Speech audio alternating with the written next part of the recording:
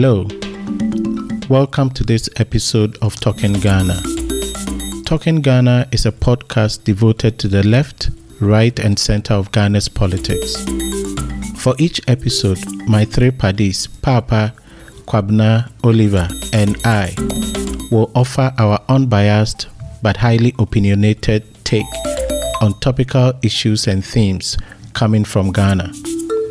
My name is Nelson Opong, a lecturer at the University of Edinburgh.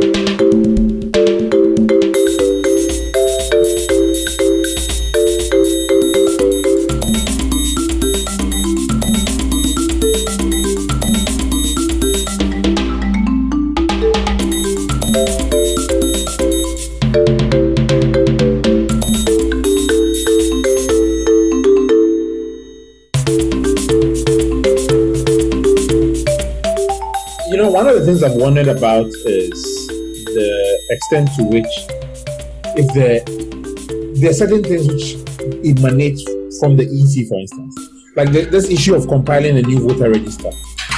Is this an initiative that this emanated independent from the EC?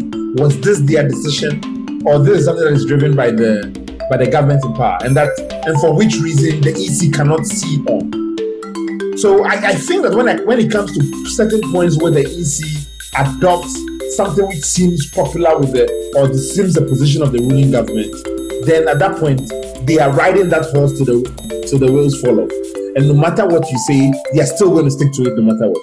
I think we saw the same thing with Charlotte Osei's electronic voting machine, which seemed to be something that the NDC was pushing, and that there was no way the EC could back off from it, even if we were not logistically present from it. And we are seeing the same things now. And to the extent that the EC continues to do this, there's very little scope for it where it can meet people halfway. So irrespective of whether or not the person is taking a legalistic approach to the EC's mandate and ability to drive consensus, if we come to the table with certain things which are non-negotiable, then of course you're not going to reach a consensus, right? Yeah. Because it becomes something which you're embracing and you cannot give up.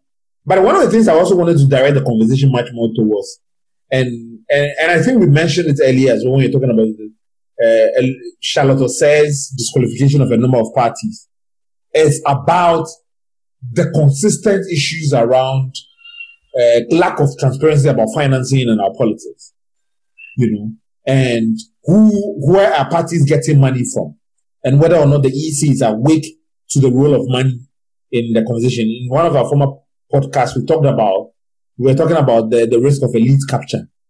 And there's no higher risk for this in the way in which money is regulated in politics. And I don't know whether any of you have any perceptions to share here as well as to what role the EC can play in this conversation.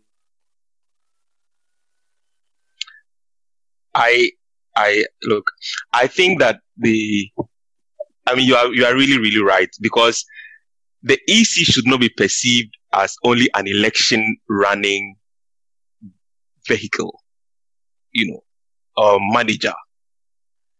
The EC, when we are not having towards preparing for an election, ought to be doing either public education on elections or, and managing the political party aspects of its role, including accounting, thinking futuristically about how the political parties are doing, what's the state of health of political parties, thinking forward and putting proposals across, in terms of how to develop the system, how to develop political parties and so on. And I think that their failure to do that, to have a bigger role other than just managing the ballot and the casting of the ballot and the register, I think that is what is hampering they're growing up, not kind of going above the political parties, but they are independent. Let me push you a bit on this point as well, before the others come in. One of the conversations, and we've talked about the EC's need to create consensus.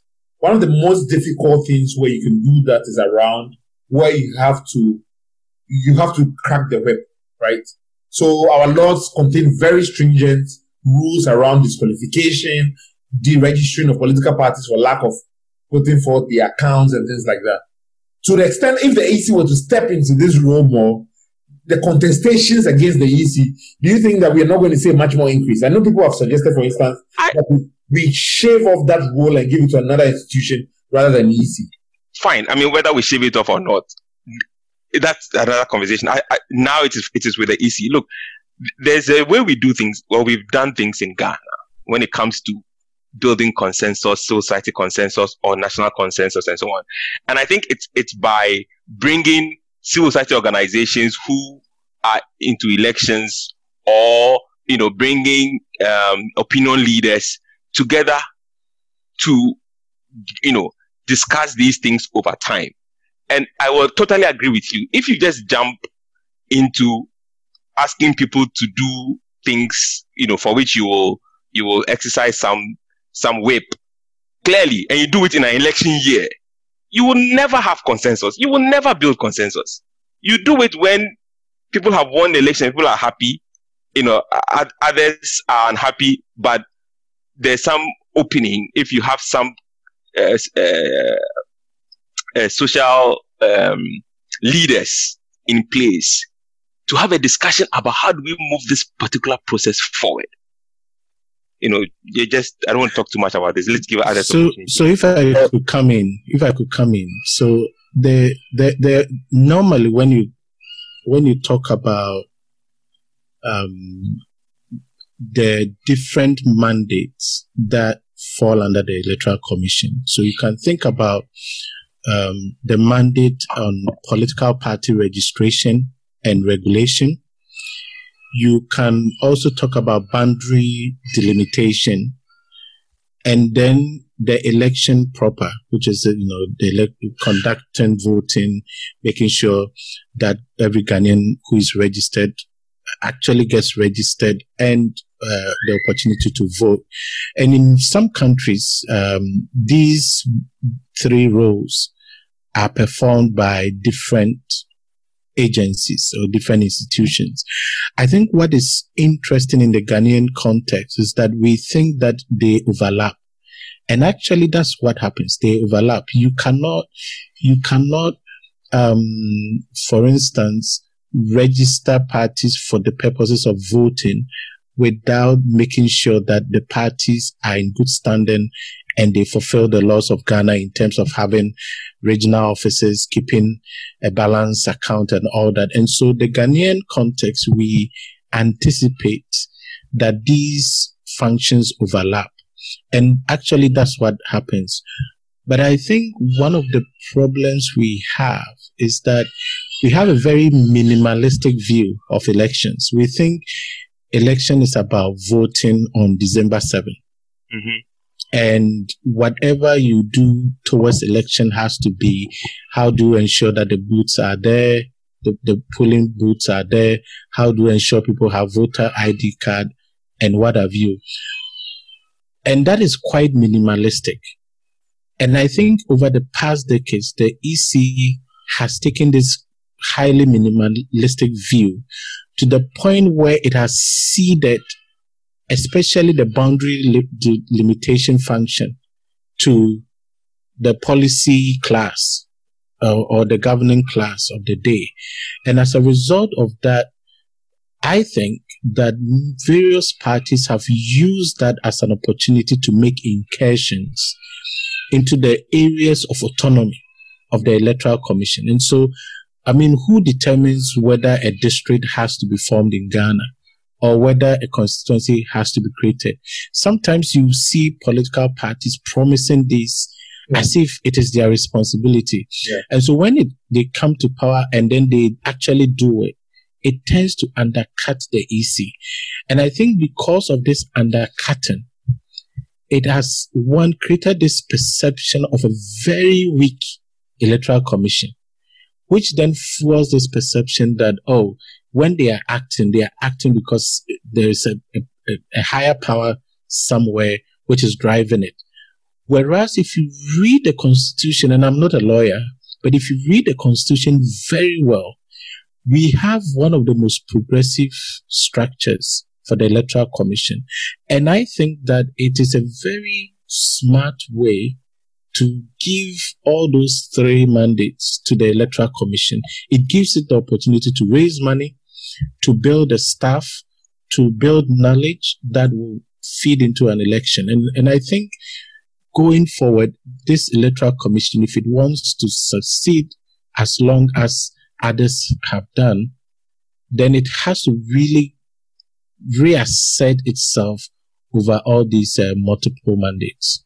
There's a very practical issue concerning these other mandates, and particularly the one concerning ensuring compliance of the rules by the political parties, compliance to financial rules. It goes back to a bigger issue about funding political party and whether there should be public funding of political parties. We find ourselves in a country and at a level of development where it becomes very obvious that finding sources other than public finances to fund political parties is very, very difficult. And so if we are not able to address whether there should be a national funding of political parties, it undermines that mandate of holding the Electoral Commission holding political parties accountable. Because if we were to publicly fund the political parties, then you can really, really hold them to account for whatever public funds have been given them and whatever alternative sources of funding they are resorting to.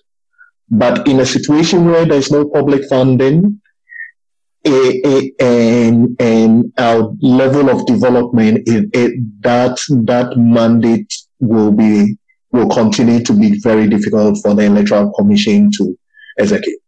But it's about enforcing the law, right? It may not be good law, but it has to be enforced.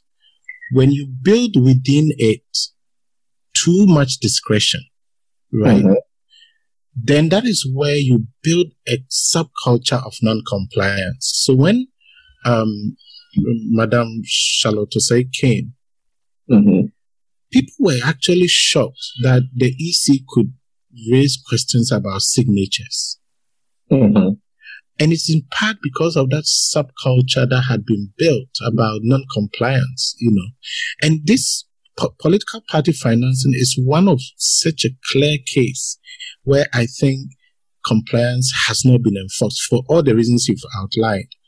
But in not enforcing those rules, then you are creating a bigger space for discretion. And whenever you have discretion, people then would say, why didn't you enforce the law in the case of X? But in the case of Y, you've decided to enforce it. It's essentially because you want to punish this person. But I think there's a big problem of enforcement. But that is exactly the problem that manifests itself, because I cannot be convinced that if the Electoral Commission were to be really cracking the whips and doing it fairly, it won't affect the 2 biggest parties. But the Commission does not have the balls to crack the whip in respect of the 2 political parties. And so what it then ends up is a matter of convenience. And that's where you can fault Madam Charlotte Osei, a matter of convenience. You can go at the smaller parties, but not at the big parties. I don't know. Oliver said the bigger point I actually wanted to react to was Nelson's fine outline of the other mandates of the EC, but I'll come to that. And I want to deal first with the issue of the compliance. And I have to agree with Nelson that in an environment where there's a subculture of non-compliance, it doesn't make sense that we should then give public funds to parties and say that is the only when the EC gains the moral authority to enforce rules. No, charity, as we say, begins at home. You have to establish a clear sense of being in control and being able to properly enforce rules before we then create this further avenue for people to embezzle public funds. Because that's essentially what is going to happen.